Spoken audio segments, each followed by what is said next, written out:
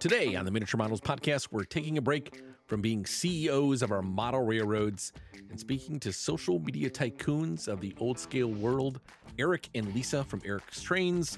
Tons of fun to discuss, lots of laughs, and so much more. So get your ticket from the station, grab a seat, and make sure you don't miss the train. All aboard!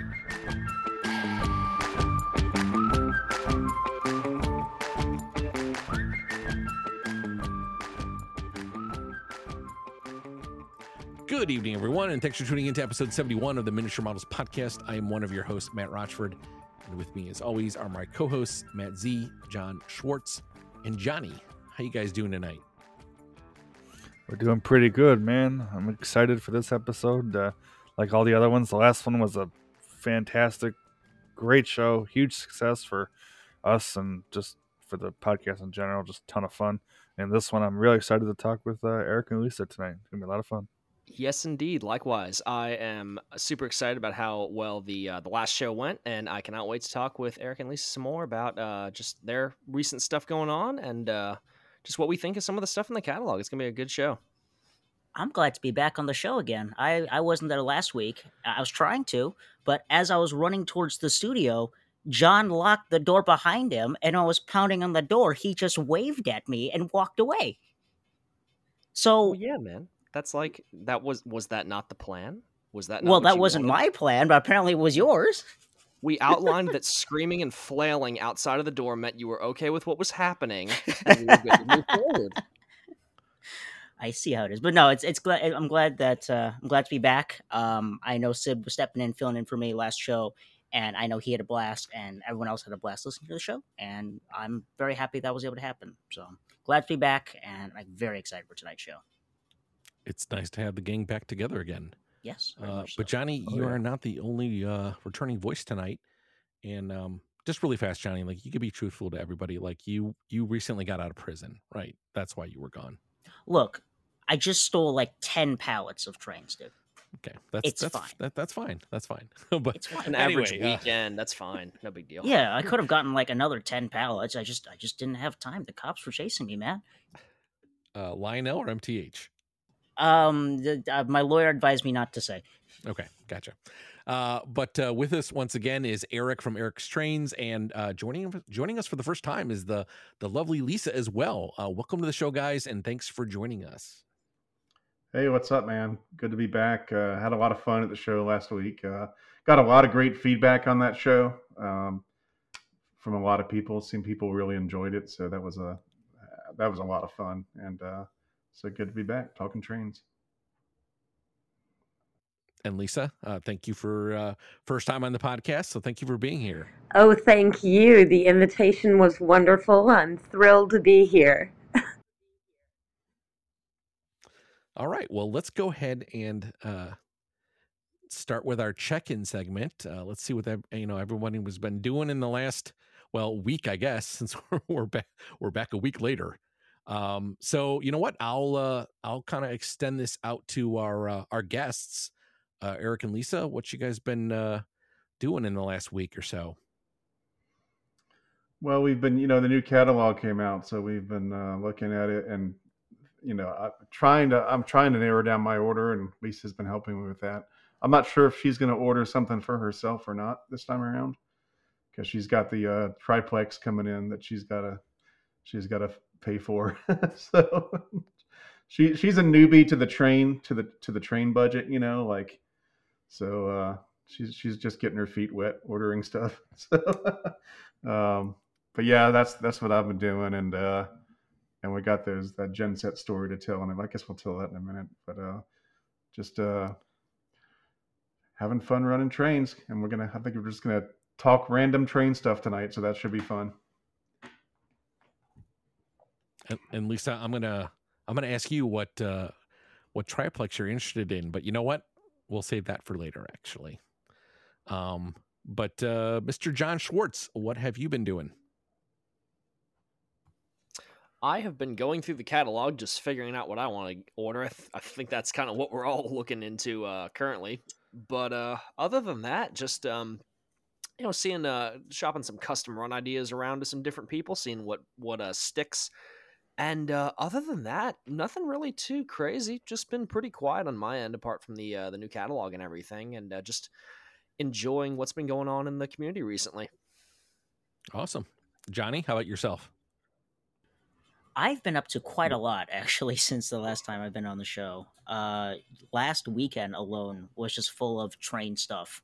I started the weekend by getting up early with you, Matt, and we went out to do probably the most interesting train pickup we've ever done. We met up with our buddy Ray from Renault Japan Imports, and he had actually had some stuff on hold for us for quite a while, and we decided it was about time that we go pick it up. But he wasn't actually working that day, so he went out of his way to go out and deliver the trains to us. So we met up with him at a cultural center to pick up trains. Not what he would normally do, but he did do it as a courtesy because he knew I was only available during the weekend, so he helped to deliver to us. And I picked up my Vision Line GS2 in the Lark paint scheme. I think Eric, you have it as well. That's correct. Yep, I do. I remember I wanted it so bad when it first came out, and I'm like, I don't know how it'll turn out. So I don't think much of it. And then I see your video of it. I'm like, now I have to get it now. And he so happened to have the whole train, add-on cars and all. So Yeah, that's a beautiful. I love that Lark. I'm still looking to try to get the rest of the GS series. But I have 3 of the 6 they made. I've got 4, but 3 of the models that they made. I've got 2 GS4s, and so I'm still looking. I think I'm looking for the GS 3, 5, and 6. So one of these days, I saw a GS6 on eBay or GS5, but bad timing in terms of budget because the new catalog is upon no, us. I completely understand that. But yeah, You know, go ahead. I was telling somebody the other day, I was like, when it comes to the new catalogs, the Lionel catalogs and so forth, it's kind of like this trap. I'm like, I keep waiting for them to put out a bad catalog so that I can spend some money on other things. But they just keep every year they just put out a good catalog, and then I'm trapped. It's a vicious cycle, Yep. Yes, the it worst is. part is when you think you're out of the weeds, you're like, oh, okay, I'm good. I'm good. I got this all paid off. It's done with. And then someone goes, so isn't the next catalog dropping next month? No. And you're back in the cycle again. Yeah, it's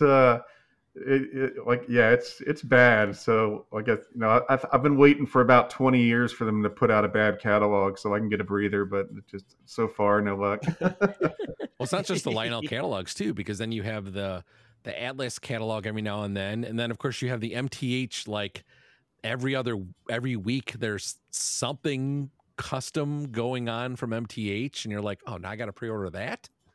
So it is like Yeah, it never it ends. is all year long. Yeah.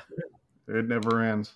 Oh yeah. I only hope that Lionel doesn't. We don't have a repeat of what Lionel did last year, where they dropped like half the catalog in like the last week of November.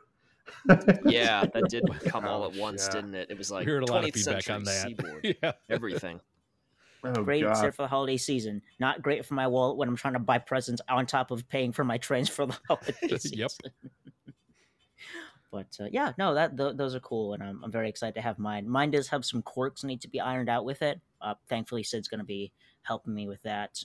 I also bought an Intermountain kit which is my first ever kit car. Great little thing.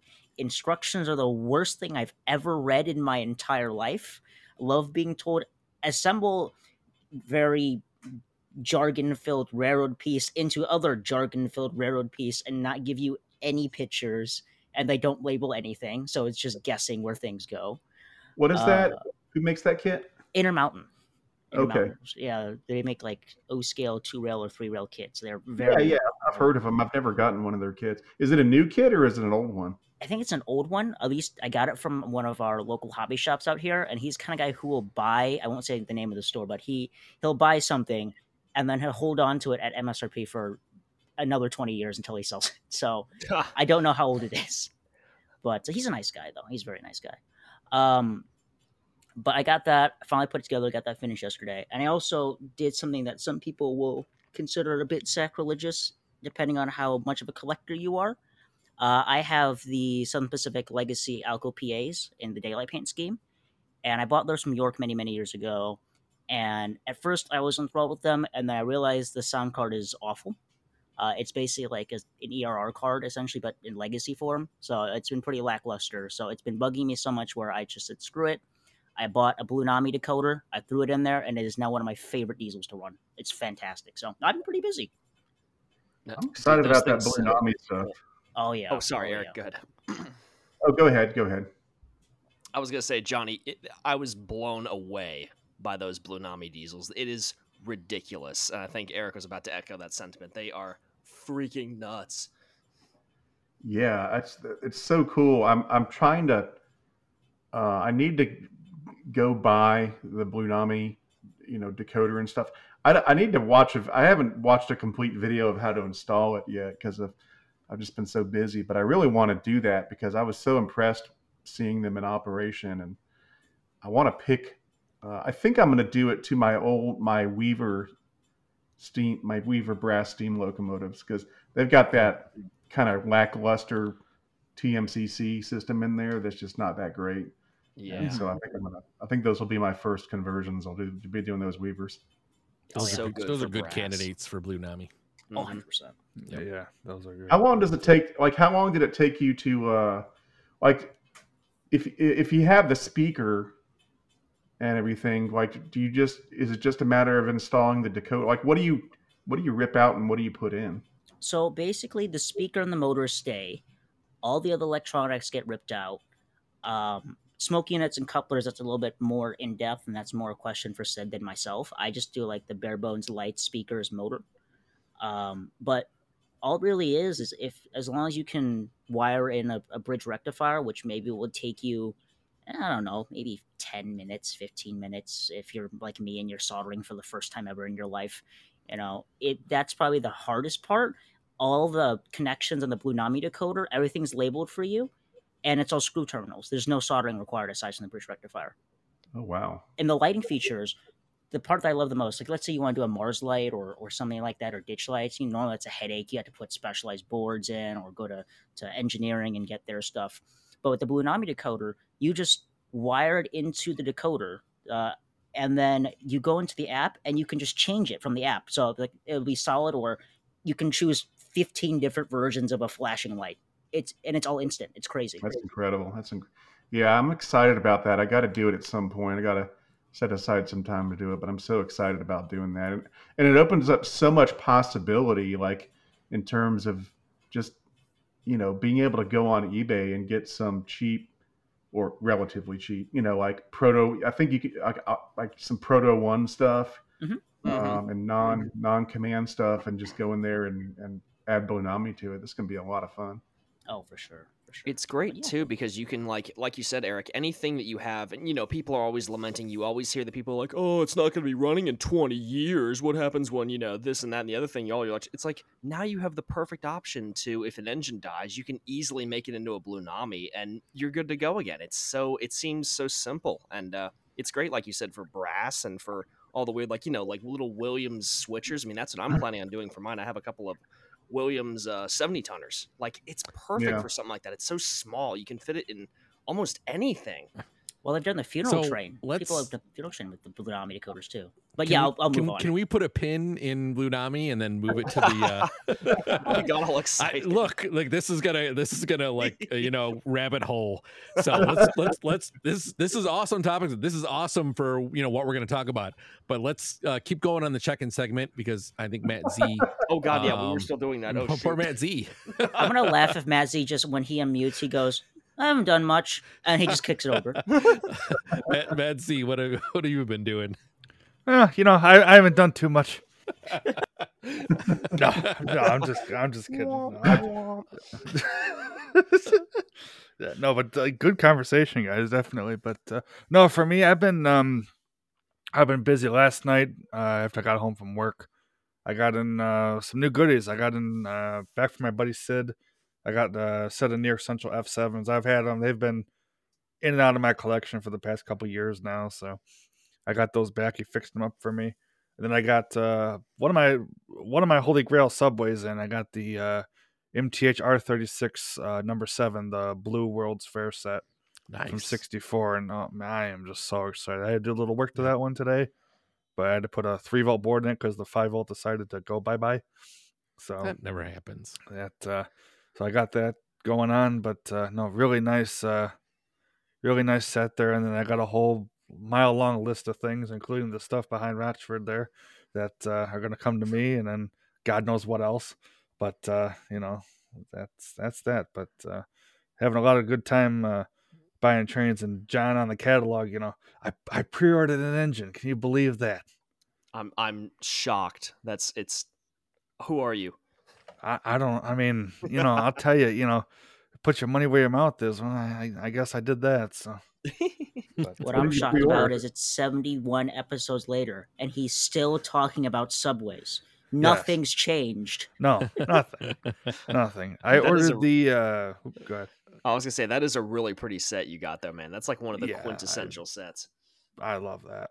But no, Eric, I ordered the Mr. Muffin's doing a custom run of the nickel plate Burke in the Norfolk Western paint when they pulled the last Pocahontas. Oh, I That's saw what I that. ordered. Yeah, someone sent me a picture of that. Yeah, One of so- the 26 custom runs that Muffins is doing. yeah, right. He's got a Yes. whole catalog to himself practically. Like it's literally another catalog worth of trains. Well, Yeah, muffins come in many honestly. flavors, so That's funny. But yeah, so when John posted it, it's up. RJ told me order it, so I did. It's like Yep. those gallery cars, right, Johnny? I have no idea what you're talking about. I've never peer pressured you into buying anything ever. No, and the best part was you guys didn't even peer pressure me into ordering the other 2-pack she did. So I just knew I had to buy it then. So I got all 6 on the way for that. So, There you go.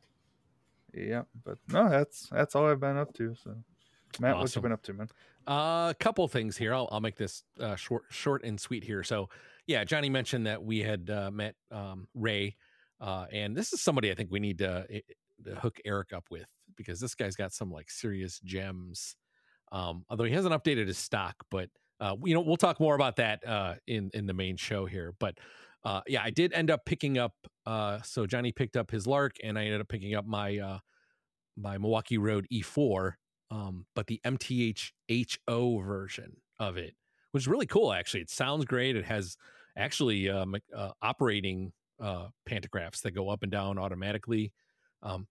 Pretty cool how much stuff you can kind of fit into HO. And I don't know, Lisa and Eric, I don't know if I mentioned, I may have said something in at York last year, but I have been kind of went down a rabbit hole in HO, and I've kind of started doing a lot of HO.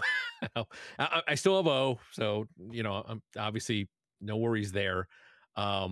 But I think I've definitely caught an HO bug pretty badly, and I've been enjoying it.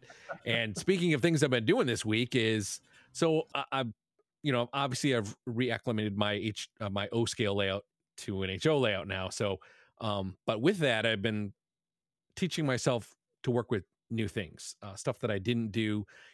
My O scale layout was, here's a board, here's some grass, and that's it. Like I had no elevations, like nothing. So this time I was going to take this experience to work with foam board, make a mountain, use different elevations, and it's pretty eye opening, and it's been fantastic. So what I've been doing this week is actually prepping a small lake. So my first little lake that I'm going to build with, obviously resin water. And I poured my first 1/8 inch this morning, and I looked at the bottom, like, it's like, yeah, pour 1/8 inch of the resin, and now wait 24 hours to pour more. So yeah, I guess this lake's going to take like 4 days to make, I guess. I don't know, but it's coming along pretty well. I'm pretty happy with it. And we'll see what the end result will be. Matt's taking a turn toward the dark side. I have. I really have. He caught a bug, and it's an illness that we need to cure. I just Once added an you start H down in the front of my dark own. path, forever will haunt your destiny. It's okay. You can never truly escape. Oh, Matt, you know that. You know it's going to come back. And you still I have know. stuff. You know you I do. know. But you are a good HOA ambassador because it does have good stuff. As much as I hate to say it, it does have cool things about it. And you're doing a really good job on your layout. It's looking great, man. Thank you. I I've been, appreciate that. I've been getting into well, I don't have an HO layout, but I have been very slowly picking up some HO pieces from Atlas mainly. I've got a few locomotives now, so one of these days, if I have the space, I might do a small HO layout of some sort. So we'll see. Yeah, do it. I'll introduce you to my friend who kind of got me to HO. He's a senator. Okay. And I think his name is like Palpatine or something. And he's like, check this out, man. Yeah. And I'm like, awesome. Okay. Thanks, Senator Yep. Palpatine. He's a nice guy, I swear. So not Yes. evil at all.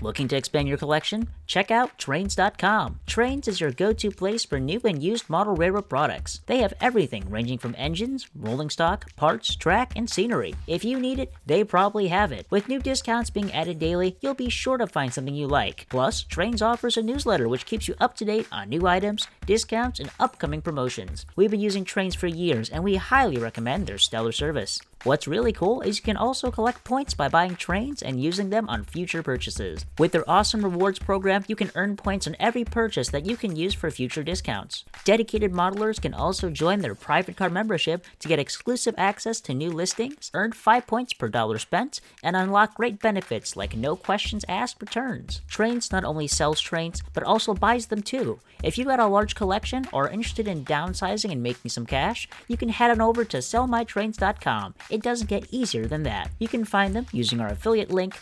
www.trains.com/MMOP, or if you want to use our one-time promo code MMOP, you can get $10 off a single purchase on the Trains.com website. So check out Trains.com and start expanding your collection today. Let's go ahead and move into the main show here. And like I said, I'm going to put Lisa on the spot here. So to get kind of the conversation rolling. So 2 questions. Number 1 is, I'm curious what triplex you're going to order. And then secondly, what did you like in the latest catalog? All right. Well, definitely that Halloween triplex.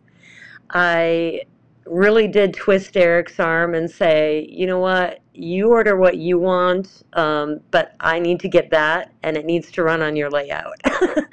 I have big plans, a big vision to actually see that running around. I'm super excited. I could never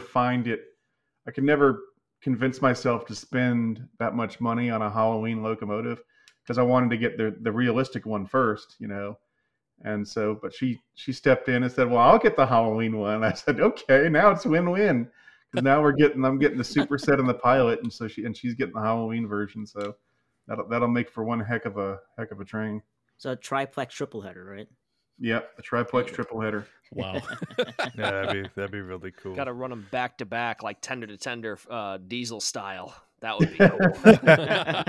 There you go. I mean, if you're going to go big on Halloween, like go big. Like there's never going to be a bigger Halloween unless they do a big boy. Like that's going to be the biggest Halloween engine that's probably ever going to be done. So now you can have your cake and eat it too. Yep. Yeah. It's even cool with like some of the Christmas sets. Like I know Chris RBP got the Sleigh Bell Limited. I know I've talked about this on the show before, but a set like that, it's like, man, beautiful, beautiful set. It's like I'd run it all year long just because it's so cool looking. Yeah, they've really been doing a good job of coming out with these alternative, fantasy. That's been it's starting to turn into like their bread and butter is doing a lot of these fantasy paint schemes that they never would have thought about doing, 5-10 years ago. So really cool. Now I don't since we're talking to Lisa, I don't know if you guys know, but we just got engaged on Christmas Day. And, congratulations. Oh my God. Congratulations, dude. Congrats. Oh my God. Sweet. Awesome. Awesome. And so someone was asking me. They said they were like, actually, it was Gizmo, Gizmo Lawrence. He was asking me how we met, and I said, yeah, we just met online. Actually, just completely random. But she's she's got some stories because her dad is into trains. And so as soon as I heard that, like when we met and we were talking, and she was like, "Oh yeah, my dad's into trains," I was like, "Oh, okay.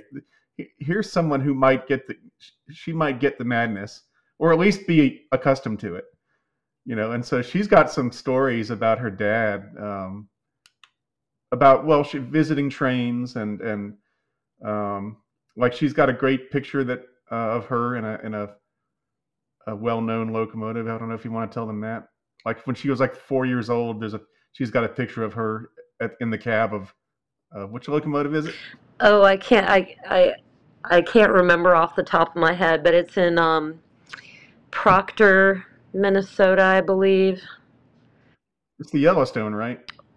Um, that one might not have been the Yellowstone. I do have pictures of me at visiting the Yellowstone, one of the ones that's in Two Harbors. I'm definitely sure about that.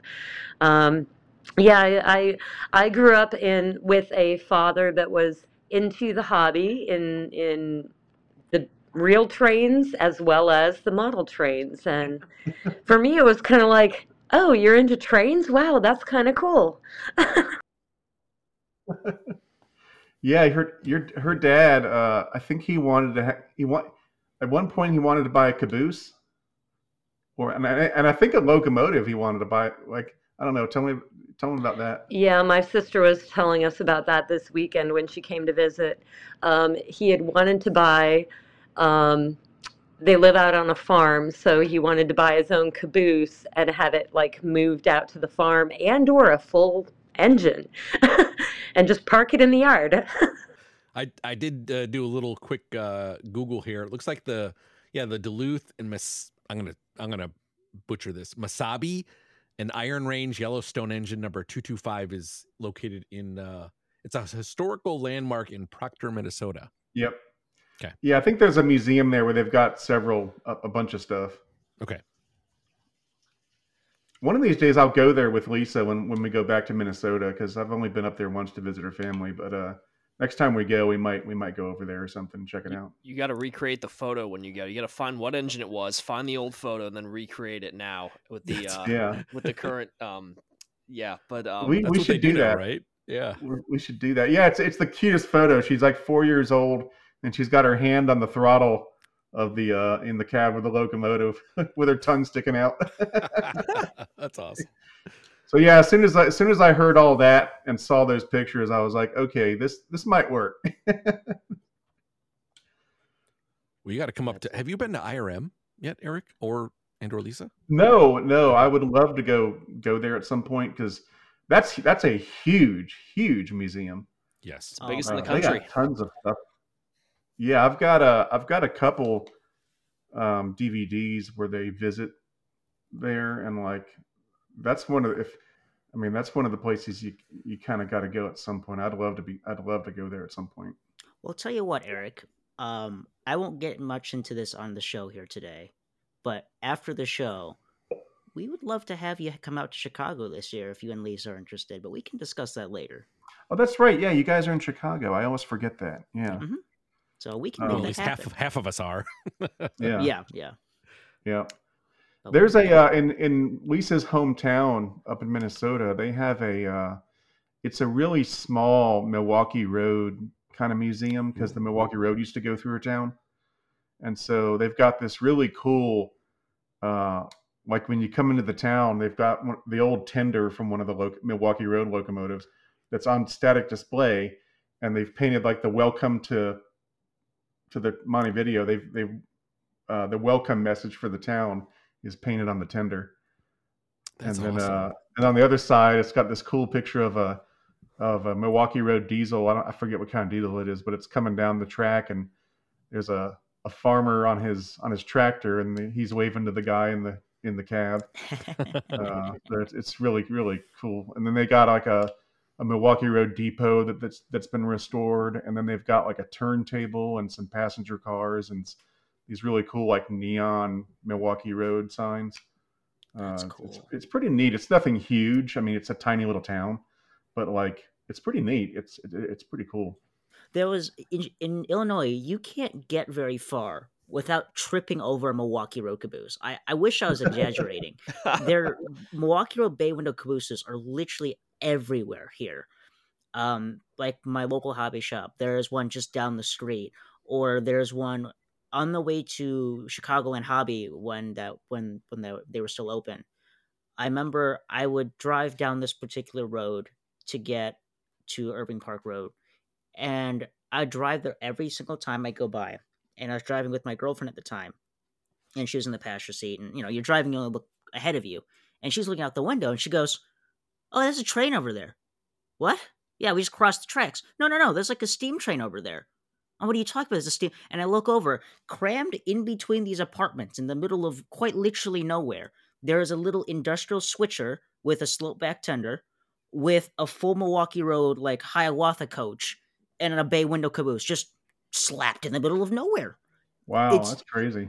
IRM literally has inside one of their cabooses is a sign that shows all of the other cabooses that are just spread across the state. It's insane.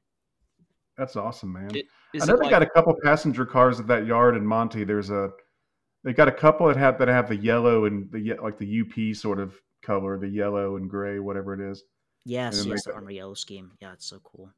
and then they got yeah, then they got a couple other passenger cars that are in the more traditional kind of like the orange and uh kind of like that Hiawatha paint scheme sort of. Hmm.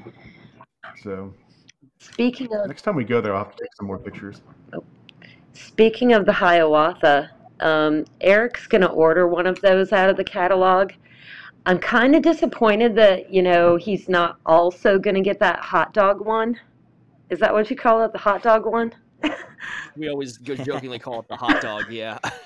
I love that. I think it looks really cool. So, but I don't know where my personal train budget is for the year.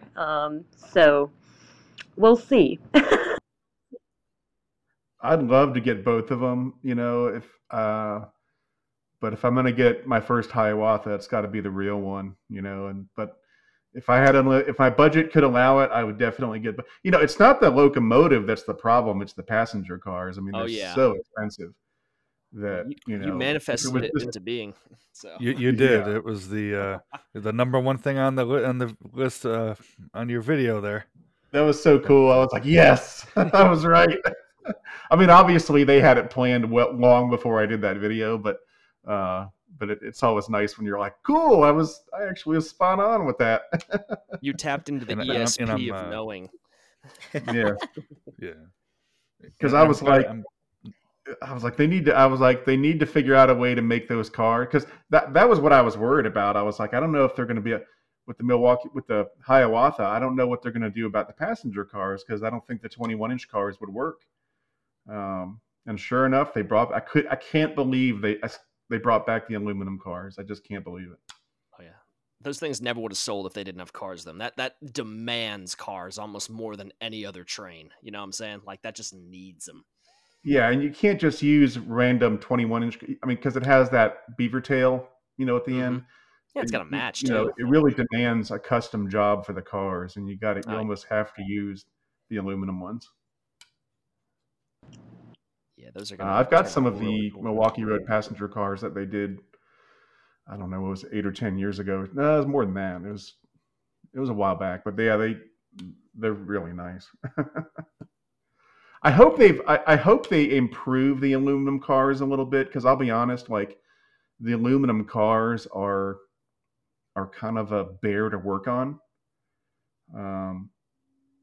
I don't know if you guys have had experience working with them, but Oh yeah, I've been yeah, working with our I buddy have here too. to. Yeah, I've been working with a buddy of mine here. Those cars are at my house still for the past year of him slowly ripping apart the Texas Special 21 inch, the Texas Special at 21-inch aluminum set they did in Legacy, because yeah, all those windows have issues. And I was, oh, it's been a pain. Oh, yeah, those aluminum cars, the Milwaukee Road ones that I have, and I've got some Pocahontas ones too. They are getting in. I opened them up. I opened up the Hiawatha ones to put LEDs in, and like it was just it's you know I was like, they made such an improvement when they came out with the 21-inch cars. They're so easy to open up in comparison, and those aluminum ones are just a royal pain. I mean, they're up there with the Acela passenger cars. Those are equally taxing to open up. Did they You don't do have to. 21-inch aluminum cars? Like, did they ever do them, or are they all plastic? I can't remember. Yes. Um, They did what- 20. They did 21-inch aluminum cars. Oh wow! Yeah. K-Line and Lionel did them. Yeah, I've got some The- Pocahontas ones, and I've got Milwaukee Road ones, and they are beautiful, but they Yeah, are they're hard so to work worth it. They're so pretty. Yeah. Yep. Matt, you don't have to keep this part in, but Eric, I know you said you opened the Acela cars. What'd you have to open them for? There was a loose piece rattling around. It was like a chair or something that had come loose in shipping, and it was driving me crazy. And I was like, and it only took about 30 seconds to glue that piece back down, but it took like an hour and a half or so to get the car open, and then like another hour and a half to get the car closed, because it's it's like a Chinese puzzle or something. It's crazy. Oh, You had that That's in your. I crazy. think you had that in your Acela video, didn't you? Yeah, I did. I talked about it because it was. I remember that. I was like, it's not for the faint of heart. You do not want to open these things up. No kidding. Easier to break into Fort Knox, right? Yeah, basically. Those things were a bear, but I had to glue that part, so I learned a lot in the process. It is nice to get into your models and just kind of know, as James May would say from Top Gear, you're better for knowing how it works and how it goes together. Yeah, I mean, it's I'm always one to. I was actually talking to Sid about this, but like, I'm always one like I'll only send my stuff into Lionel or whoever as a last resort. Like I always try to fix it myself, because even if it means just ordering the part from Lionel, like I'd rather do it myself, because it's I kind of like it. It's kind of fun, taking them apart and learning how stuff works and getting a feel for it and everything. And after a while, you're almost like a subject matter expert, like the aluminum cars, or like the Acela cars. Like I'm like, yeah, I know. I know a lot about what's inside those things, because I spent many hours working with them, trying to get them back together and back together correctly. And so that's it's always a good educational experience, and I think it's fun too. So. It helps you appreciate too. People are always like, "Oh, why does this cost so much? Oh, it's so expensive." It's like, well, when you get into those things, you see how much goes into building one. It's like I kind of understand it. Like this is a lot of work to make all this function properly and get it packed up. Yeah, there's a lot in there. There's a lot that goes into. It's like we were talking about last week with Ryan. It's like, there's no area on those things on the trains where they can sort of cut corners, if you will. Like, like he was. I thought when we did the interview, I thought his comparison to a PlayStation was really good, where he said, PlayStation's, it's got cutting edge technology, but it's in a cheap plastic box. It doesn't have to. It doesn't have to move. Agree. It was a good analogy. But there's a little bit of everything in the trains, and that makes them unique among collectibles. Where it's like there's you name it. I mean, we talked about it before. There's die-cast metal. There's brass. There's molded plastic. There's electronics. There's chips. There's Bluetooth. There's a smoke unit. There's gears and wheels that have to move, and radio transmitters and speakers and sound, bass box and all. I mean, just the list goes on and on about all the stuff that goes into those things. So it's there's a reason why they're expensive. Quick question: have any of you guys seen the movie Flight of the Phoenix? Either the new one or the old one? What's that one? What's that? So, if you don't mind my spoiling it for you, it's the story of a plane, cargo plane that crashes in the desert, and they have to like rebuild the plane to get out of the desert.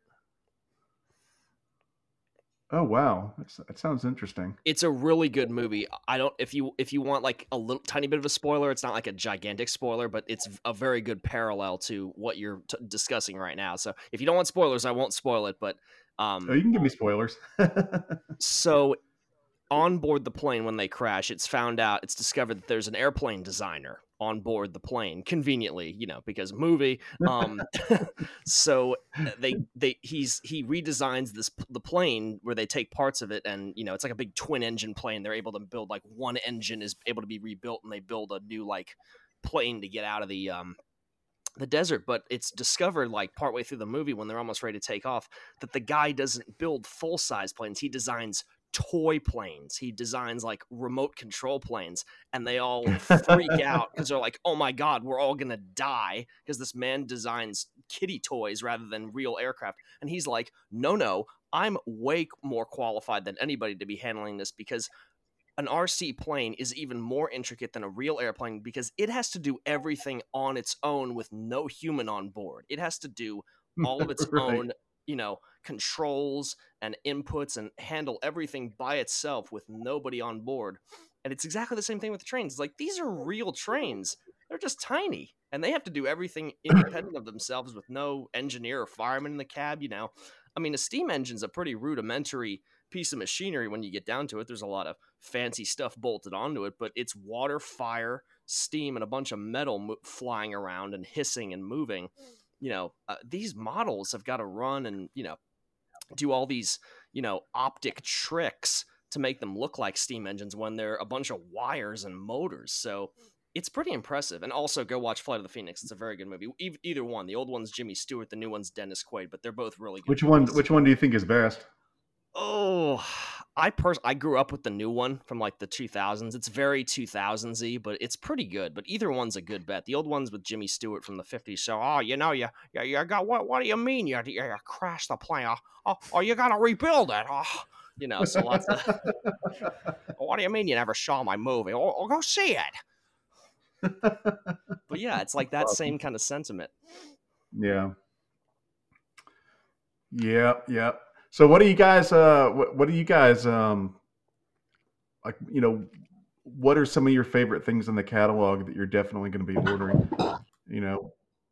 I mean, I know everyone's ordering custom runs, and it as sort of a side. I mean, I'm going to take a little side trip for here for a 2nd, but like I was talking about this when I did my live show on New Year's Day, but like uh, I like the custom runs. I'm doing a custom run. Muffins is doing a ton of them, but at the same time, I kind of worry a little bit because I'm like, I wonder if it's going to get to the point where Lionel's just going to say, you know what, we're just not going to do a catalog anymore, and we're just going to let the dealers just do whatever custom runs they want to do.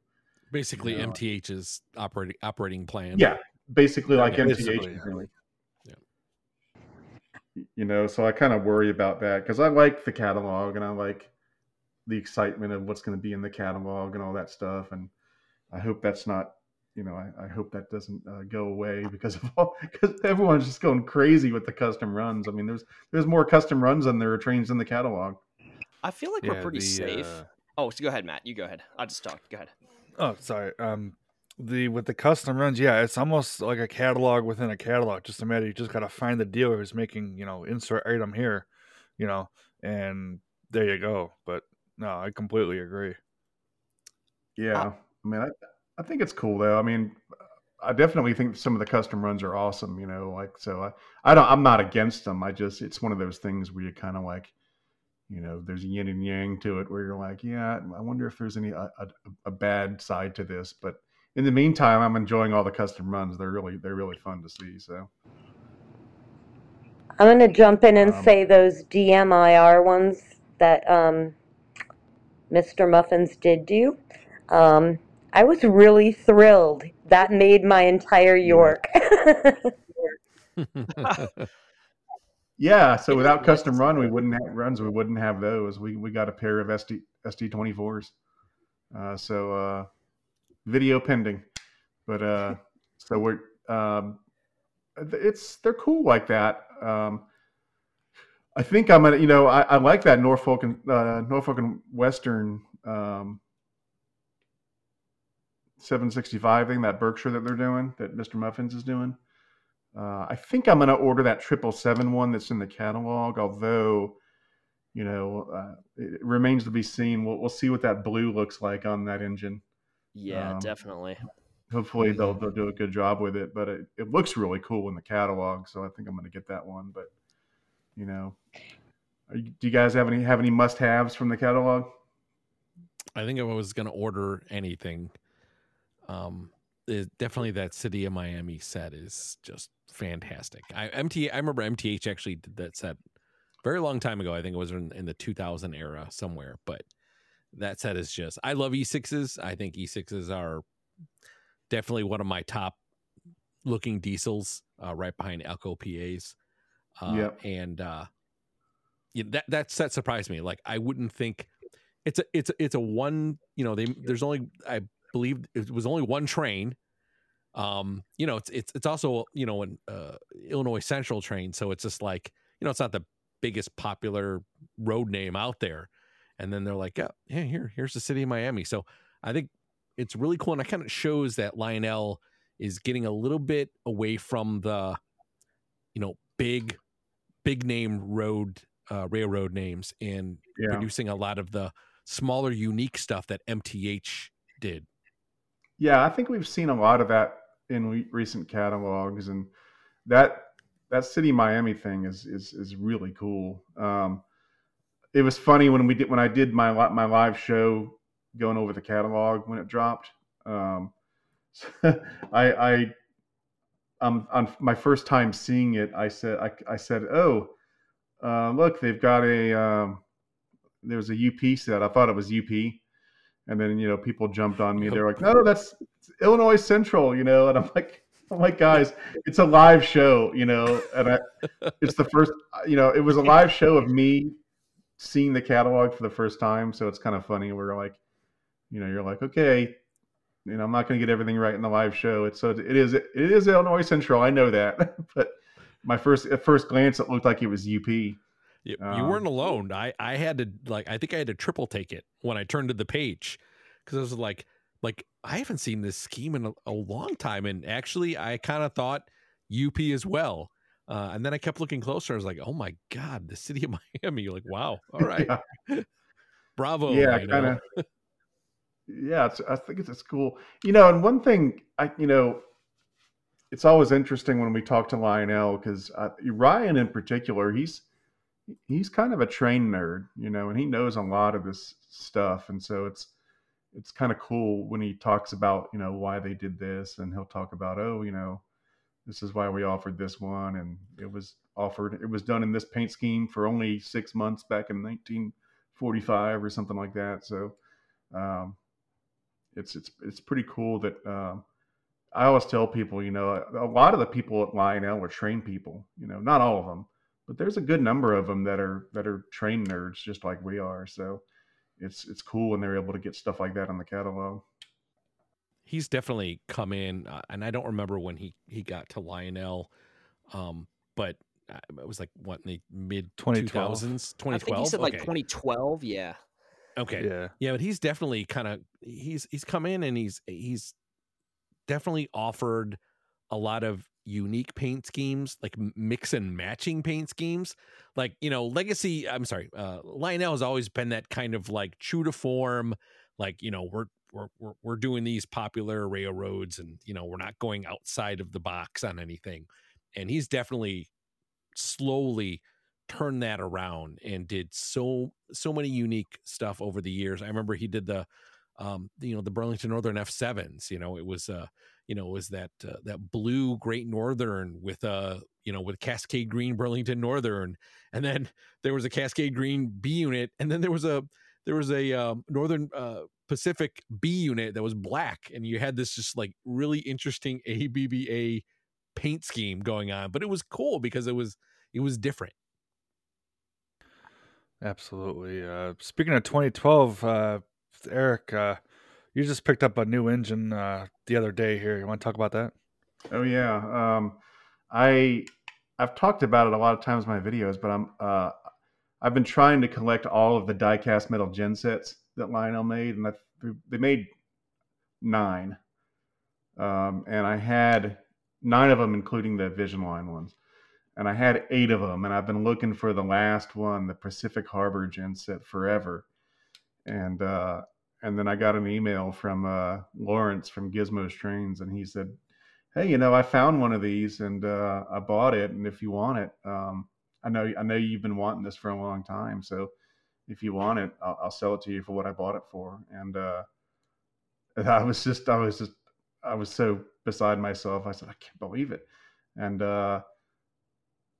so I did that, and so he drove down here. He brought it here in person over the weekend, and not only was it the Pacific Harbor gen set, but it was mint in box, never opened, um, which was just, I was like, wow, that's just that's just I couldn't believe it. And so then I got it. So now I've got all 9 of them. My only regret is that I weathered the CSX one when I got it because the blue wasn't right. Um, in retrospect, I wish I kind of hadn't, but it is what it is. But I'm just so thrilled to finally have all of the die-cast metal gen sets and to get one mint in box. And the cool thing was I filmed the unboxing for it, and it ran perfectly out of the box, no issues whatsoever. Uh, couldn't believe it. So the only minor issue was that there was a little on the little number underneath the cab windows. There was a little cracking on the decal just from sitting in the box for 13 or 14 years, but it's nothing major. And it was just, I can't, I'm so thrilled about that. So I'm doing a video on that. That'll be out eventually, but, it's kind of fun doing that, where you have like little sub collections within your collection where you're trying to Mhm. You're fill out things, all the and stuff, the chase stuff you're looking for. yeah. Yeah. So the die-cast metal gen sets were one of those little chases, that. Now the other big one that I have, of course, that everybody knows about is the European MTH European stuff, which I've got. I've got 2 engines left that I need to get. There's the shorter crocodile, not the shorter squat one. I forget what it's called. It's a crocodile, and then the the DB44 jumbo. Um, those are the 2 that I'm still looking for, and uh, hopefully one of these days I'll be able to pick them. Every now and then I see the squat alligator, the squat crocodile one, but they're usually, I don't know what it is about the MTH European locomotives, but 9 times out of 10 when one is for sale, like it's in bad shape, like it's been, I don't know what's happened to it, but they almost always need some sort of work. But kind of like we were talking about a minute ago, working on your trains, I've kind of become like uh, a subject matter expert on those MTH European locomotives, because every time I've gotten one used, it's needed some work where I had to rehab it, and replace the belts on the pantographs and all that kind of stuff. And so I've gotten an appreciation for those models, and also I've got quite a lot of expertise on them now, from repairing them, so many of them. So yeah. Well, speaking of the European stuff, Rochford and I alluded to this earlier in the show. We had our buddy Ray, who owns a hobby shop out here, Renault's European Imports. He's out here in Elburn, and he has, so his hobby shop's a little bit different from your conventional, train hobby shop. He specializes exclusively in the European market. It's all your imported stuff from Germany, Marklin, LGB, and all the different manufacturers, and it's insane when you walk in there, because not only is it just a huge collection of European stuff, but it's a collection of European stuff in a old vintage bank. Oh So wow. it is insane in that regard. You see all these brass pieces, the most detailed things you'd never see and it's all by European standards. But not only that, he also has a huge O scale collection that he's selling for a customer of his. And the guy was a collector for all his life. He had But he would buy trains, mint in box, from like, for example, from Lionel. He'd buy, like, I think he had like at least 4 Vision Big Boys, 6 Vision Challengers, 2 Vision GSs, every aux tender ever he made, and he just give them to his employees. He's like, take this, go put it on a shelf in the warehouse, and he'd never open it, never ran it. And he's got, imagine your average grocery store. That's the size of his warehouse, and it's full of trains. Wow. And imagine that he's got 3 of those warehouses. And he's selling all this stuff on top of having a bunch of great never run mint European stuff on top of dealer layouts. It's crazy. Like, if you're here in Chicago, we got to take you there because you would love it. Wow. Yeah, it's crazy to me that like that gen set was mint in box, never run, and the lady who's selling them, I think her husband died, and so she's got a few others on eBay. She's got a Santa Fe and a Conrail, and they're all mint in box, and I think there's a good number of hobbyists out there who just buy them and just put them on a shelf. Like, I don't know why that is, or maybe they buy one to run and one to keep in the box. I don't know, but like, uh, it happens. I know Brian at Legacy Station has told me that he has a lot of customers who just buy it and keep it in the box, and I'm like, I I've never understood that, but I'm kind of glad they do it because it turns out good for us later on when they sell it. So, um, I'm one of those. I've always thought that I'm always been a believer that trains want to be run. They don't want to sit in a box. They don't want to sit on a shelf, not running. So it's always good to give them a run. Even if they're old or valuable, they still want to be run. Kind of like cars, like people who collect cars. Like the car wants to be run, even if it's a rare car. Oh yeah, You should still drive it every now and then. So it's good for the machinery. yeah. So Well, I'll tell you, We I'll should. tell you that layouts take up a lot of space. So my dad, for example, has trains on shelves. He has no layout room. yeah, her dad is mainly he has some O gauge stuff, and so for my custom runs, we've gotten a copy of them for him every year for Christmas. But most of his stuff is G, and so he's got all over the house display shelves on the wall full of G gauge trains, which take up a.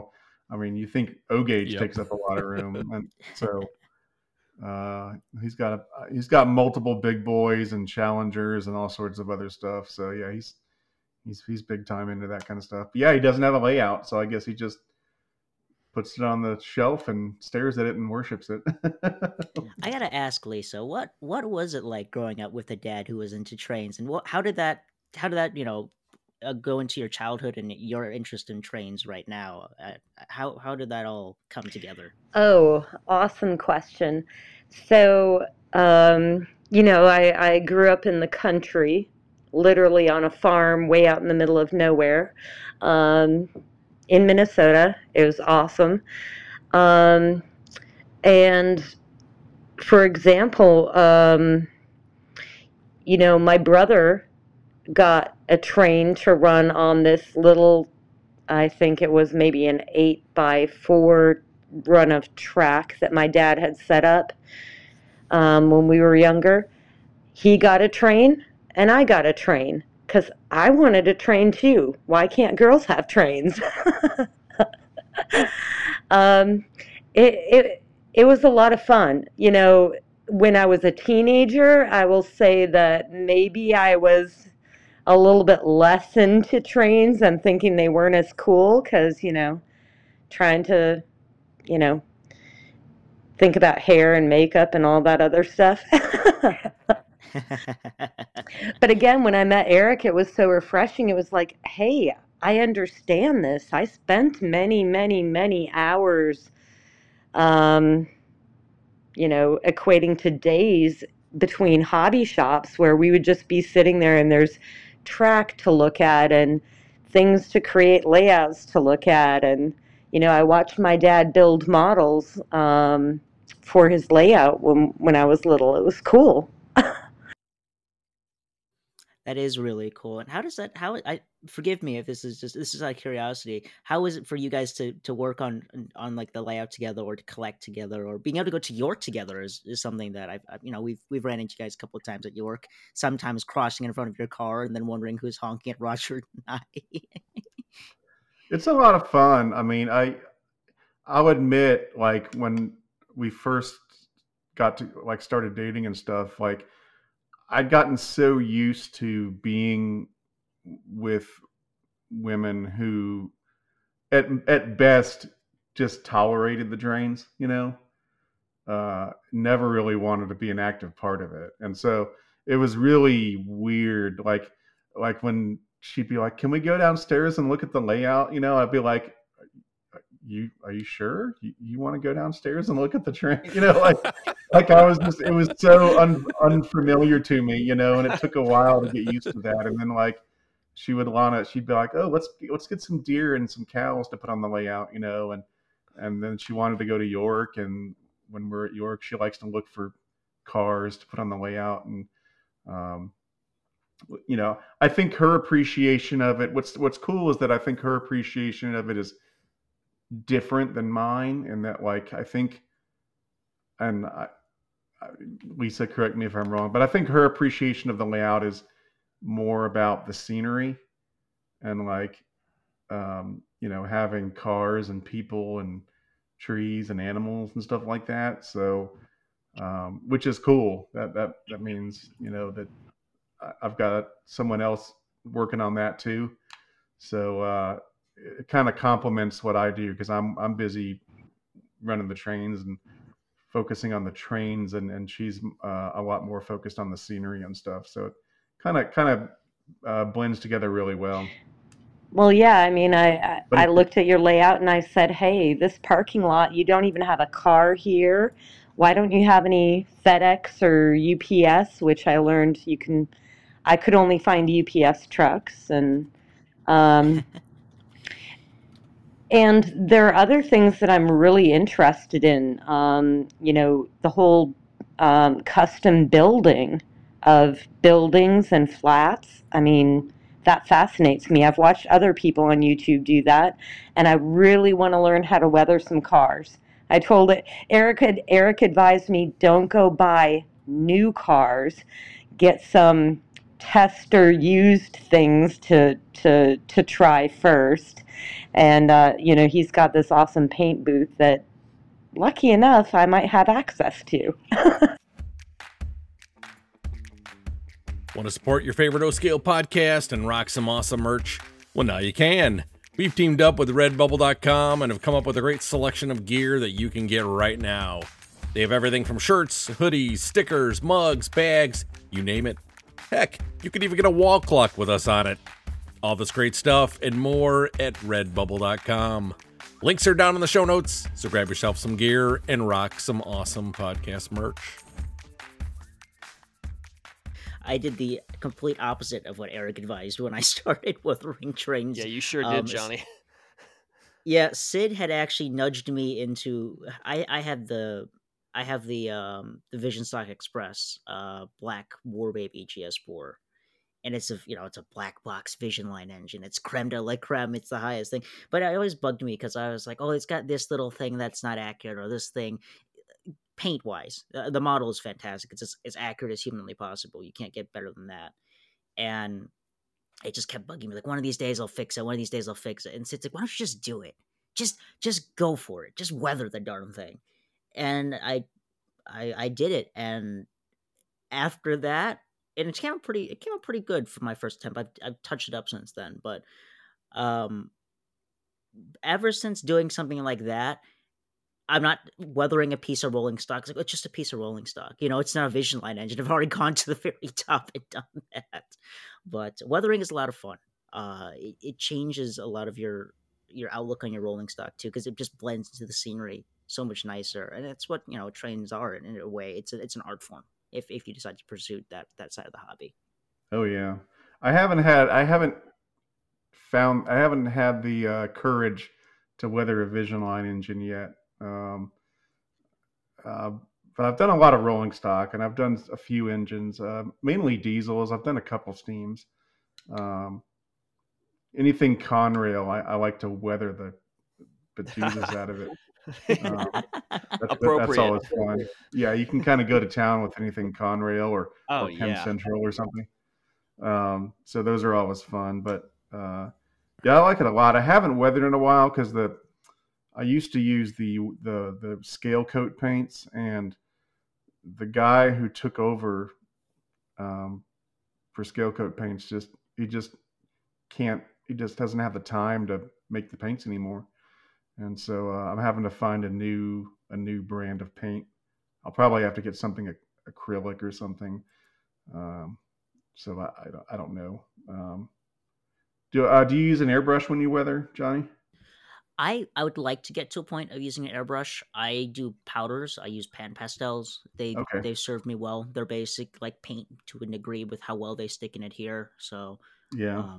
but it's good. I've done a couple engines. I've done a couple engines for some friends. I did one for Matt R over there. I've done one for Maddie C, my buddy Sean out here, and all the folks. And Hmm. it's nice to be able to take photos and kind of compare like shiny new engine versus engine that's looked like it's been worked to death or it's been in service for a couple of years at this point. Yeah. I just love blending stuff in. Yeah. I don't.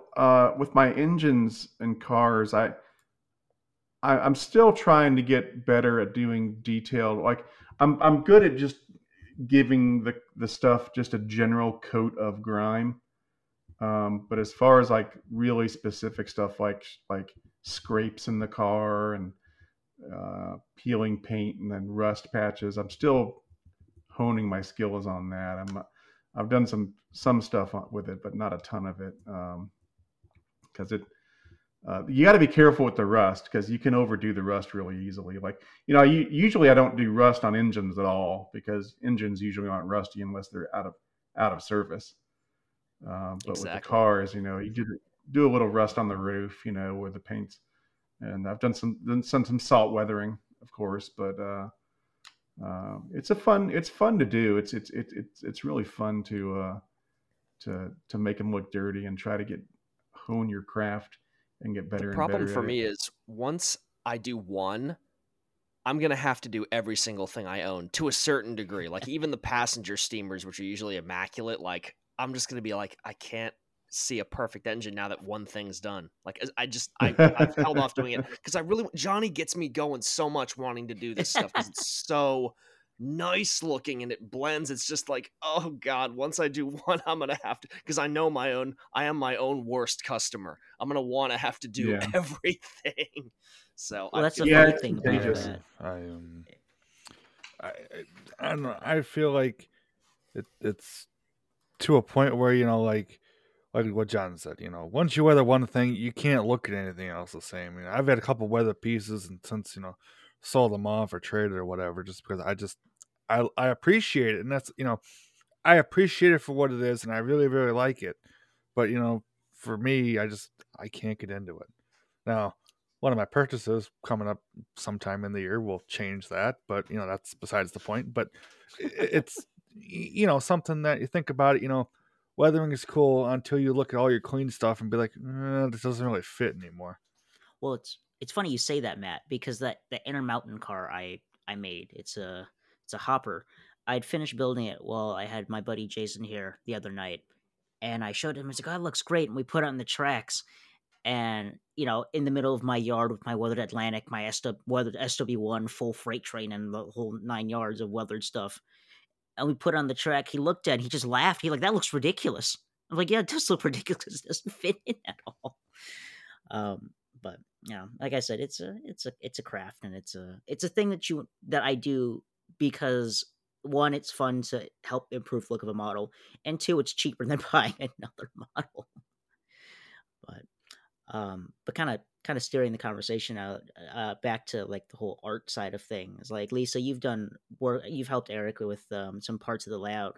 Are there any scenes that you're really proud of that you guys have worked on together, or she's worked on that is really like something that's changed and you're really proud of that how it's evolved? So for me, Eric had commissioned from someone a building um, that is Arts Dairy Freeze. And it is a building from my hometown.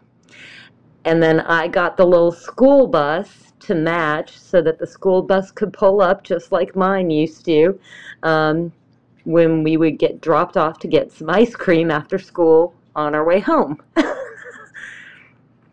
And yeah, that little scene to me is, I mean, every time I see it, it warms my heart.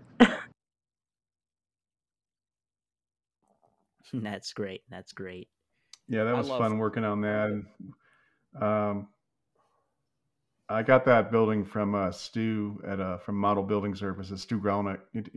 He's done a lot of my custom buildings. He does really good stuff, and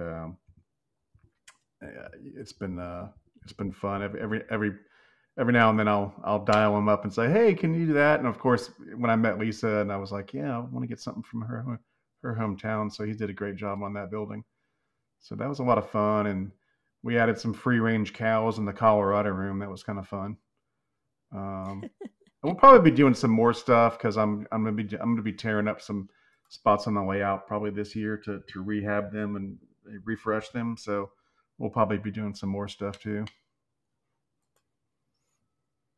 It's so nice having that like personal touch factor to really make your layout. Like you can point to different things, and even if nobody else knows what it is, like you can just kind of just find solace in knowing like all these little things. And it's really a form of, like Lisa, for example. I mean, you're hundreds of miles away from your home. No, I'm sorry. Where do you live? Let's read what 320. Where do you live? I'm sorry. So I live about an hour from Eric in the greater Atlanta area. And yeah, my hometown is up in Minnesota in a very remote part of it. Yeah, so like you can have these little bits. It's so nice to be able to like that's one thing. I don't know about you guys, but like your layout, whether it's a place that you've never been before or a place that you are far away from, it's like having a little bit of home there, isn't it? Like that I feel like that's probably so nice. Yeah, I keep telling Eric he needs a bigger layout, which means a bigger space. Yeah, we're gonna have to do something because Lisa will be moving in here once we get married, and we're gonna have to figure out something with the either vastly expand this house or move to a different house, which of course will necessitate taking down the layout, which is going to be uh, a monumental undertaking. So I might have to recruit some people to help me with it. Oh man, But that'd that's be going to emotional. be I've known that layout most of my life. Same Weird that yeah, here. that's it's here, Same. going to here, be here. Yeah, it's yeah, a plus one. I remember when you first started YouTube, I'm like, man, this layout's so cool. yeah, it's going to be bittersweet. But I'm looking forward to it because I've talked about it. There's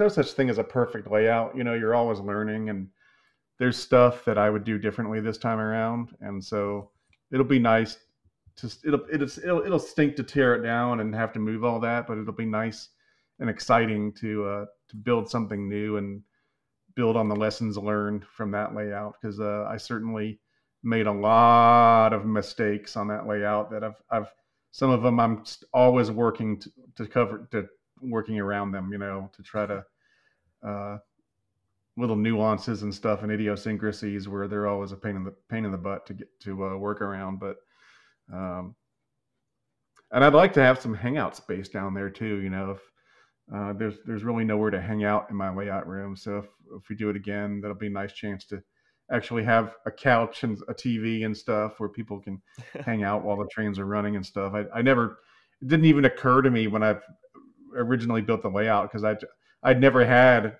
it was my first house, so I'd never had that much space, and I was just like, I want to make the layout as big as I possibly can, and if I was doing it again, I'd probably make it about 20% smaller just so I would have some space to actually hang out down there. Have you You thought never about? realize. I'm sorry, Johnny. Go ahead. Well, I'll be really quick about this. And Matt, you can relate to this because I picked this up from your place and Sean's place. You don't realize how essential a couch in a layout room is, Absolutely. because I before I had my couch down here that I got from a buddy.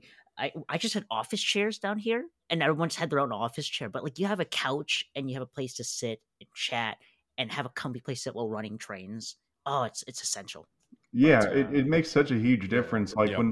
when we're at York and we go over to Chris Montagna's house, mm-hmm. and he's got that little lounge Mhm. area where you can kind of hang out, and it makes a huge difference. And so yeah, that is definitely one thing I would do differently if I was doing it again. And um, not necessarily try to have the layout take up the entire space. So yeah, I think so. It'll be interesting when that time comes, and I think it's coming sooner because than I think, because like I said, Lisa's got her stuff and I got my stuff, and my house is already at max capacity. So it's like, and it'll also be nice to not have to pay for storage of my boxes. I mean, the storage place for my box for empty boxes is $330 a month Oh my just to gosh. store. Oh wow, no Yeah, kidding. Gosh. Those just to places store rob empty you. boxes.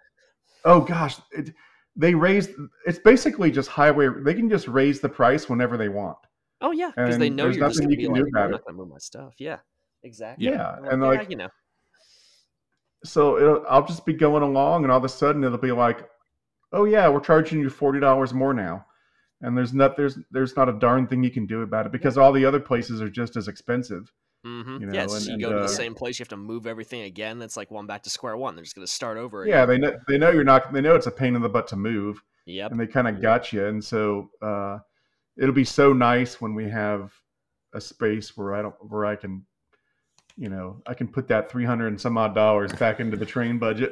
Yeah. So have you thought about, and again, I don't know your financial situation and what you're looking for in a new house, but obviously in a warmer climate. So, have you thought about maybe getting a place with like more property and then like building like a train barn in the Yeah, backyard and just yeah, that's definitely. your place, right? Yeah, definitely. That's really what I'm hoping, is that we can get a place maybe with a few acres where we can build a train barn, Yeah. and but the thing is, I was telling Lisa, I was like, I'd like to have it connected to the house in some way so that I don't have to walk outside to get to the trains, and Underground tunnel. yeah, something like that, because I don't want to be physically No, I get it. separated from the house, and Yeah. and so if we could do something like that where we have a standalone barn that's maybe or outbuilding, but still connected to the house in some way, that would be ideal. And then we could have enough room for storage, the layout or layouts, a workshop, and maybe a film studio, and Yeah. all that stuff. It'd be great. We've also, I don't know if we're talking about it seriously, but I've thrown out the idea of maybe getting like buying like a old commercial space of some sort, and then having like a layout downstairs and then like our living area upstairs, something like that. Ah, gotcha. There you go. That'd Like be cool. buy some warehouse or something like that where we can get it zoned for residential or something, and have a bigger space that way. And just because if we could have a separate space for the trains, the house wouldn't need to be that big. So it's like if we could have a living quarters upstairs and then just have all the train stuff downstairs or something, or vice versa. There you go. Speaking of layouts, I know you mentioned a couple times that you want to do a standard gauge layout. That'd be really cool to see. I was just thinking that. Yeah. If we can get the space, I'd love to. And it doesn't have to be anything super like huge, But if we could do something that was like, maybe like 16 by 24, something like that.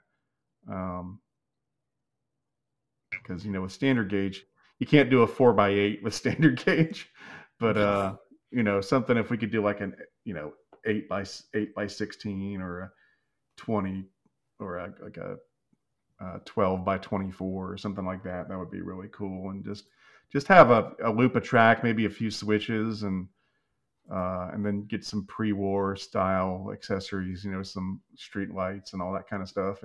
I'd love to do that, and maybe on the same layout also have some O gauge track for running post-war style trains. Um, that'd be really cool too. So Oh yeah. yeah, we really need we really got a challenge we got to take care of at some point down the road, because I'm out of space in this house, that's for sure. I mean, it's getting harder and harder to find places to put display cases for the trains. Well, and I'm so attracted to that tin plate buildings and things. Um, I really, really, really want to add an entire section into the layout that's dedicated to something like that. Yeah, it'd be really cool. I've got quite a few standard gauge trains, and the only time I can run them is just to put standard gauge track on the living room floor, basically. At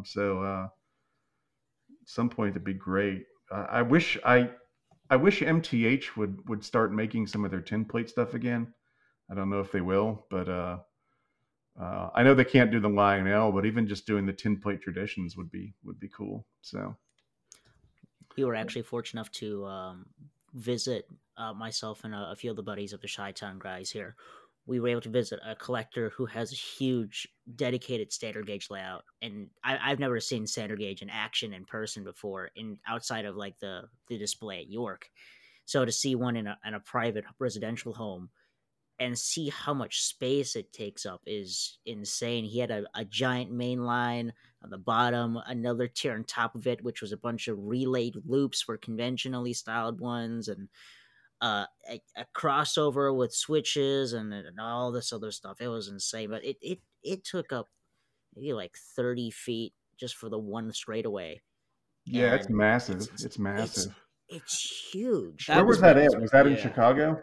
Yeah, it's out here in Chicago. He was a customer of one of the hobby shops out here. They actually hooked us up meeting him, and his layout was just fantastic.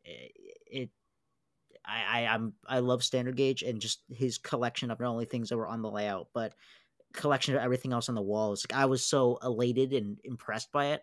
I called John up immediately. I'm like, John, get on Discord. I got to show you this on video call. And he and I were just foaming at all the It stuff was there. It was insane. great. And that was a big layout. I mean, to be fair, that was a huge layout even for standard gauge. Like, that was overboard, like in the best kind of way, even for that size of train. Like, it made the Wow. standard gauge trains look like O scale. It was quite a lot.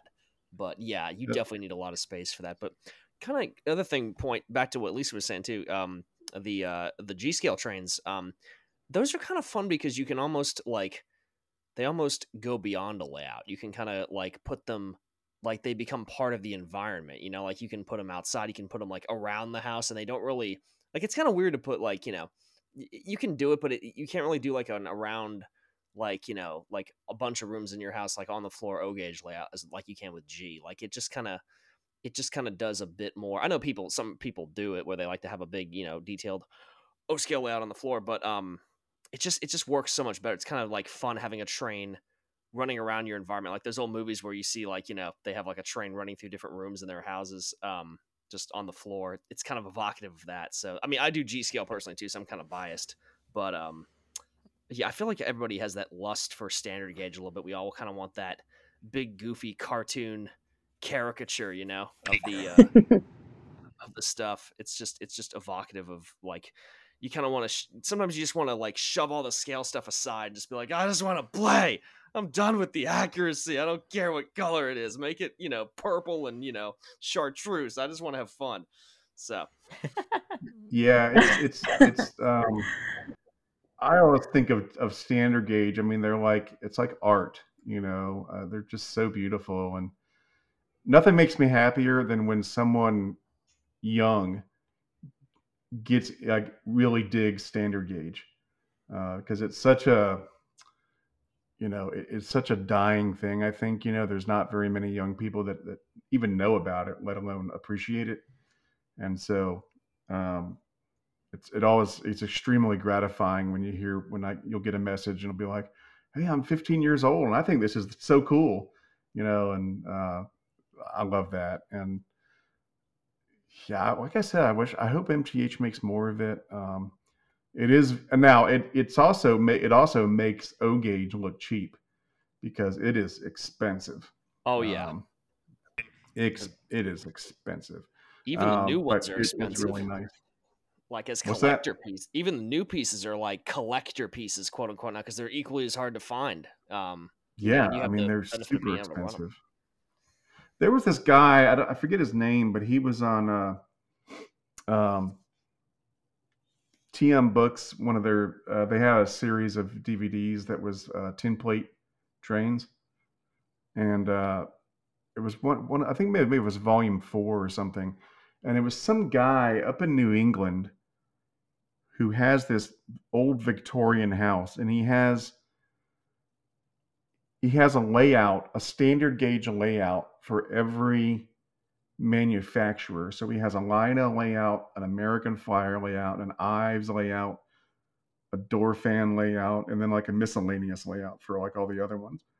And like he has like, I think he has like every standard gauge train that has ever been made almost. Like and like all the variations. Like he has, it's insane. Like it's That's got to be worth John millions DeSantis. of dollars. Yeah, you're talking about John What's that? DeSantis. Yeah, Yes, John DeSantis DeSantis. was the That's it. guy's name. I think he's passed now, Yeah. unfortunately. Oh, did he? Yeah, that DVD was made quite a while ago, so that wouldn't surprise me. I wonder what happened to all his stuff. Probably got broken up and sold. It did. It got split up, I believe. Yeah, because he had a massive collection. I mean, like a museum quality collection. It's too bad it got broken up. It would have been nice if it was donated to some sort of museum or something. Because he had, I mean, everything. Like he would get he's one of those guys who would get every variation of a car or whatever. And he'd be like, yeah, this is, they had a slightly different shade of green on this one. And, this one had a rubber stamp instead of a heat stamp, like every variation. It was just really, really a neat collection. He had a Boucher Blue Comet, which is an amazing train. That was an amazing collection. So it's too bad that got broken up. Well, speaking of affordability, I mean, Lionel, I think, does a really great job with their ready to play sets. I mean, I got the Harry Potter one. I think Yeah, they we have a got lot those of at Costco. yeah, I think they were pretty smart, and they've really got a lot of great licensing, right? They got these IPs, and they took those, and they're still just adding more. Like, is there something from Warner Brothers that they haven't done? I don't think so. So I'm No, still they've done waiting a for them to do a Back to the Future train. That's what I'm oh waiting gosh, for. that would be awesome. Oh my Like I said in the gosh. podcast, I'm waiting for Star Wars. Like that is my creme de la creme.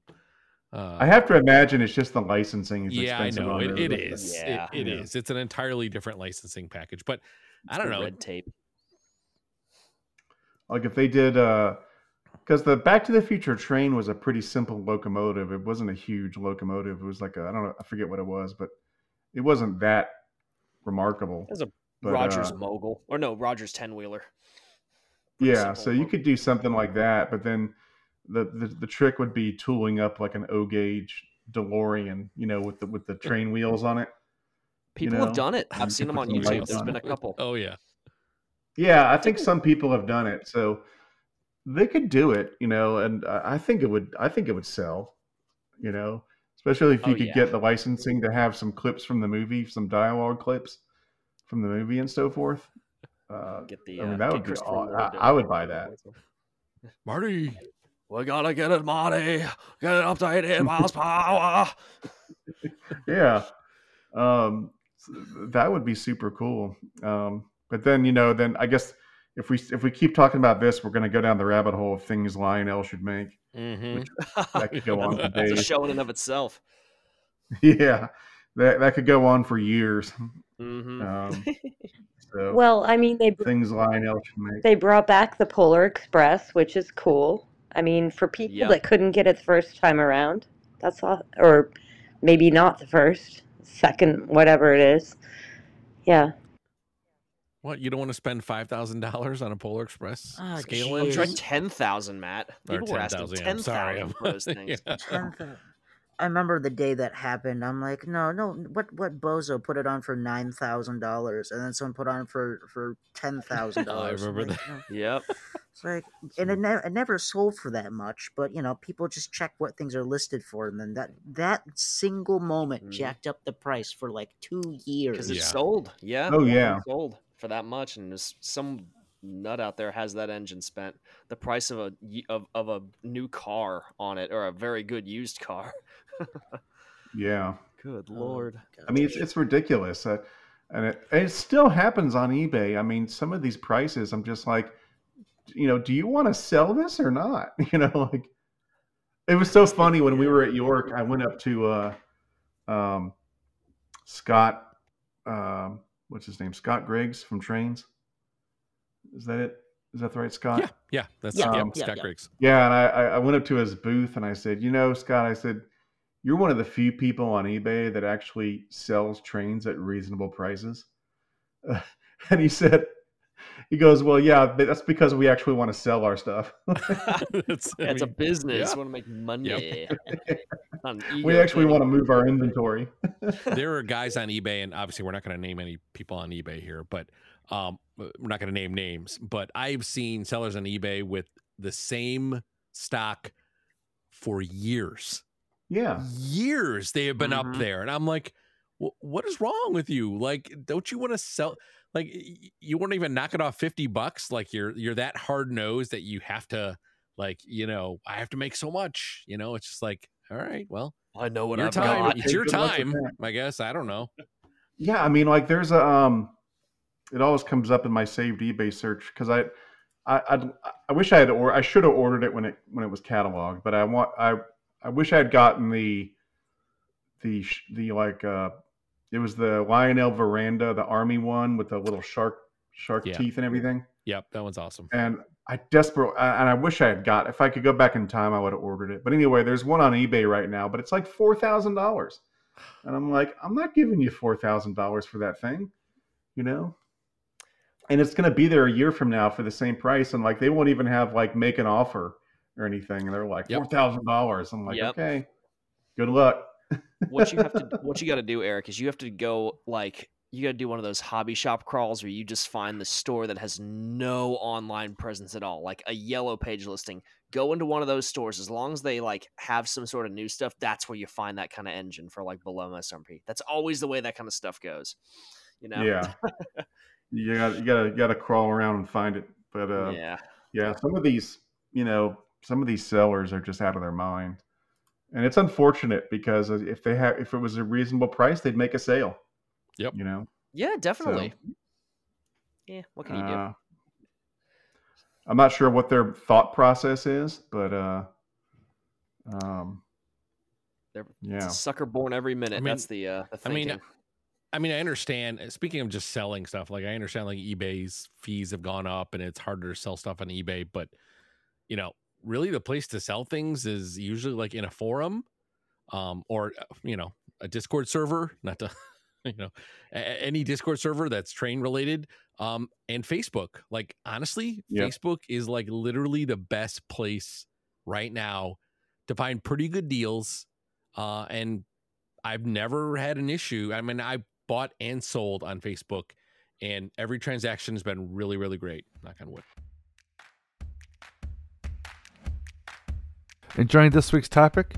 You can join in on the conversation too on our community Discord server. We have a lot of different discussion channels, ranging from showing off your collection, discussing the latest and greatest in the industry, a buy and sell forum, and even a voice channel you can hop on call and talk trains with us late into the night. We're a little over 300 strong, and we'll love to have you join us too. Check out the invite link to our community Discord down in the show notes. Read and acknowledge the rules, and introduce yourself and start chatting. We have a great team of moderators who make sure all are welcomed and respected. So what are you waiting for? Come on down and join us in on the fun, and let's talk some trains. Yeah, fortunately, we're in a hobby where there's probably a minimal amount of people like trying to defraud people, because we're not buying fancy shoes or iPhones and stuff like that. So I think most of the people who are selling stuff are usually on the level, Yeah, good point. So well, like I mean, and most of them are like with Gizmo. He drove down here to give it to me. So how often do you get that? Well, you know what? Speaking of Gizmo, let's actually give him a shout out. So I watch Gizmo as well. He's a pretty cool guy. I like his channel. So Gizmo Trains, everyone, check him out. I'll put Yeah. his information there in you the go, show notes. yeah. But yeah, he's a really cool guy. He did that. He's always wearing our merch too. Yeah, He he reps our merch more than we do. He also did that, and I know this is kind of a controversial engine, but yeah, that Rio Grande big boy, man, I actually like that. I think it's really, really cool. It's crazy. I mean, it's interesting. If Rio Grande was like, you know what, or UP was like, we got to do a heritage, a shout out to Rio Grande, like that's something I think they would do. I don't know. That's my personal opinion. That it's definitely vibrant. It's Yeah, get people's that's attention. it's that's for vibrant, all sure. right. Yeah, It's many adjectives. yeah. It's like the banana. So you think they're going to bring back? I'm hoping they'll bring back the Vision Line 700E in 25. That's a pretty safe guys bet, think they I will? think. I think you'll see. I feel like I mean, obviously the whole anniversary thing, but I feel like you're gonna see the GG1 somewhere in the mix in the Hudson. I really think those are. I'd love it if they brought back both. That would be great. Showstoppers. I think they'll do one in one catalog, one in the other. Maybe they'll surprise us and do both in one. I don't know, but we'll see. I foresee them also like maybe recreating or the post-war celebration sets too as well. Just like all kinds of like special sets for the anniversary. I tell you what would be cool. Maybe I should ask Ryan about this to put it in his ear. I don't know, but they probably already finished the catalog by now. But like, if they do the 700E, if they would do the matching passenger cars that came with it originally in 1937, I forget what they're called. The red Rail ones, Chiefs, they're the called Red ones, right? Rail Chiefs. Yeah, the Streamliners. Yeah, if they could do just a modern version of the Rail Chief Streamliners to go with the 700E, that would be awesome. Could use the Hiawatha cars that they just tooled. Like that almost go. looks Yeah, like you it, right? could. There you go. Yeah, Close enough. Yeah. Free idea, Ryan. Do it. Yeah, so I'm hoping they'll do that, and I'd love to get another GG. I got two of the Vision Line GG ones, but I always wanted to get the riveted one and also the 1776 one. It was like bicentennial one. Mm-hmm. Yeah, I love that one. There was someone selling it on eBay, but they wanted like $4,000 for it. So I'd love it if they would do that again. Yeah, I'm trying in this new catalog. I've got this. I like that Southern E6. I hope they get the green right on that, like we were saying. But that General Motors E6 set, that's just so unusual. I keep on trying to find a way to fit it into my budget to get that one too, because I think that's going to look so cool and just so unusual. I know you guys are getting that City of Miami E6, but I think those are the ones I'm trying to fit them in the budget, is the Southern and the General Motors demonstrator one. The clear one is definitely going to be a collector piece, so like that'd be a perfect piece for you to get. And shops are going to order the Southern ones. You can always do a wait and see, just to wait to see how it comes up. But yeah, the clear one is definitely a collector piece. I would jump on. I agree. That's what I was, because like it's something like they're probably not going to make something like that again anytime soon, and so it's like I was like, I got to get that while I can, because that's just so unique and different. So yeah, I've got a huge list of stuff from the catalog right now, and I've got to narrow it down to something reasonable. Because if I put in my order right now, it'd probably be like $50,000 worth of trains. Oh my gosh! Well, hey, that's so I've got to like, that's all for the business. Yeah, that sure would be content, but I got to narrow it down to something within the realm of sanity. So That's the kind of problem you want to have, though. That's a good problem. yeah. Oh, fun stuff. I got an email from the TCA about early enrollment for York this year. I don't know if it was for the fall one or the spring one. Yeah, were you planning on going to spring or just the fall? I've never been to the spring one. Okay. We usually go to the fall just because spring is usually kind of busy, and we're probably going to go up to Minnesota to visit Lisa's family in the spring. So we usually go to the fall one just because it's a little easier on the schedule wise. Although the fall is always just a crazy busy time train wise because it starts with York, and then I have my open house, and then you have all the videos for the holiday season, that you got to get out. So it's a crazy, like, from like October to December, it's insane. Like it gets crazy. Fortunately, Lisa's a good sport. She rolls with it. So that's why she's so awesome, because she puts up with it. I don't put up with it. I love it. Good answer. Because it gets hectic, but she likes going to York, and we have a lot of fun at the York. So it's and the open house that we have every year, that's fun too. Exhausting but fun. So So yeah, I encourage Eric to invite and make sure that he puts out there, everybody is invited and it's free. Go to Eric's house and see his layout. I got to go down there at some point. It's been on my list for ages. Now that we actually get the chance to talk to you, it's so much makes so much more sense. So yeah, no, I'm really excited to do that in the future. Same here. Yep. Same here. It's a lot of fun. I mean, I think for me, one of the most enjoyable things about having the open house is that, because what I do is when I have the open house, I put it in our local community magazine. So that way it pulls in a lot of people that are not in the hobby. And so you get a lot of families coming and stuff like that, and people who have never seen this kind of stuff before. And that's the really cool part of it, is when they come down and they're like, oh my gosh, and the kids are going crazy because they've never seen anything like that before. And so yeah, just pulling in the non-hobbyists to the open house, that's really a lot of fun. A lot of fun to do. Oh, come on now. You had hobbyists from multiple people from Alaska who flew in just for that. Wow. California. That's true. I mean, I always feel kind of self-conscious, or I guess that's the word, for like someone will be like, yeah, I came from Alaska to see your layout. And I'm like, oh, I hope you're not disappointed. I've had people come from overseas. Like I had someone come from England one year, and Germany, and I was like, I hope this isn't the only thing you came here for. Like, go downtown, go to the aquarium, go to the Georgia Aquarium or something. Do something to make your trip worthwhile. Because I always feel I'm like, I don't want them to get here and be like, geez, I came halfway around the world for this.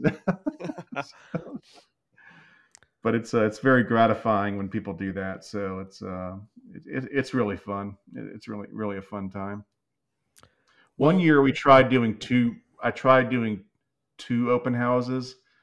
We had it on 2 different days, and that was just too much. It was so because it's exhausting doing the open house. I mean, it's fun. It's so much fun, but it is exhausting because it's really funny. People are always like, oh, what are you going to run during the open house? And it's like, honestly, I don't decide what I'm going to run until like the night before, because like 98% of the preparation for the open house has nothing to do with the trains. You're cleaning up the layout room, getting the layout presentable, and then cleaning up the upstairs, and we have to get the food and the drinks, and we get balloons to put on the mailbox, and getting the announcement put in the local paper and the local neighborhood magazine and everything, and then going out and putting the little signs in the neighborhood to point little arrows to where the open house is. And so there's so much prep that goes into it. Like the night before, we're rearranging all the furniture upstairs and setting up all these tables with snacks and everything. So it's just a coffee maker, and I mean, It's a lot of so work. Yep. it's really funny. And the trains are just like actually the easiest part of it. Oddly enough, and they're actually the last thing that I focus on. It's like the night before, or sometimes the morning of. I'm like, okay, what am I going to run? So it's like, it's crazy. Well, I will say time flies when you're having fun. So we're coming up at about an hour and 45 minutes. So I I can't believe we're there. So, we've come up to that so fast, but we should probably start kind of winding down a little bit here. Because the podcasts for this month are going to be like super long. Yeah. Not that we don't like talking to you guys, because honestly, we could probably sit here for another 4 hours. But we can. We know. Yeah, For sure.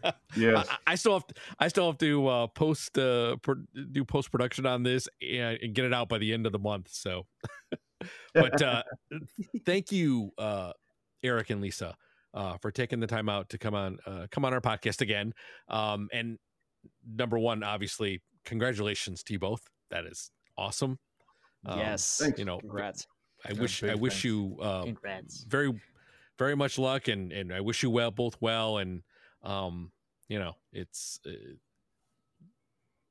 we're all happy for you, obviously. Awesome. Thank you. Well, we're trying to decide if we're going to get married on a train. Wink, wink. We'll see. That has actually been discussed. There's a train up in Minnesota, the North Shore Railroad, and you can rent out a car and do weddings on the train. So that's one of the possibilities we're discussing. That's awesome. Oh, that's really cool. Awesome. Just make sure you do it in the spring or summer. That's all. Yeah. But it's really cool. It goes along the shore of Lake Superior. It's like a 4-hour. Well, they have there's like a 2-hour ride and a 4-hour ride. So that would be really cool. But we'll see what happens. Awesome. For sure. Well, again, any last thoughts from anybody? That's a really good show. Thanks for having us on, guys. Yeah, I just got a lot of work to do in narrowing down my order. Oh, and we finally got some artwork back from Lionel for the Eric's Trains custom run locomotive. So Hey, we're finally gonna good to see start that. taking orders for that. So, what's that? awesome. Can't wait to see that. Yeah, we're excited to see what that looks like.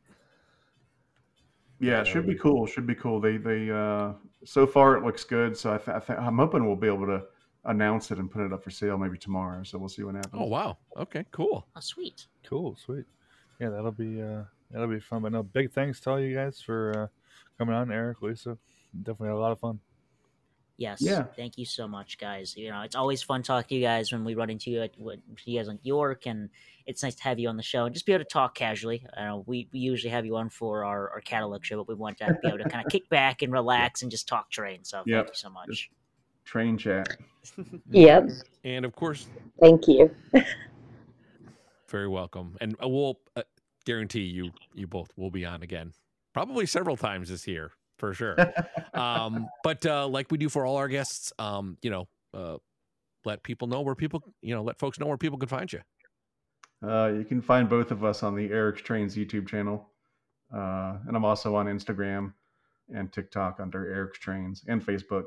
So if you just Google Eric's Trains, all of those will come up. So pretty easy to find me. Awesome.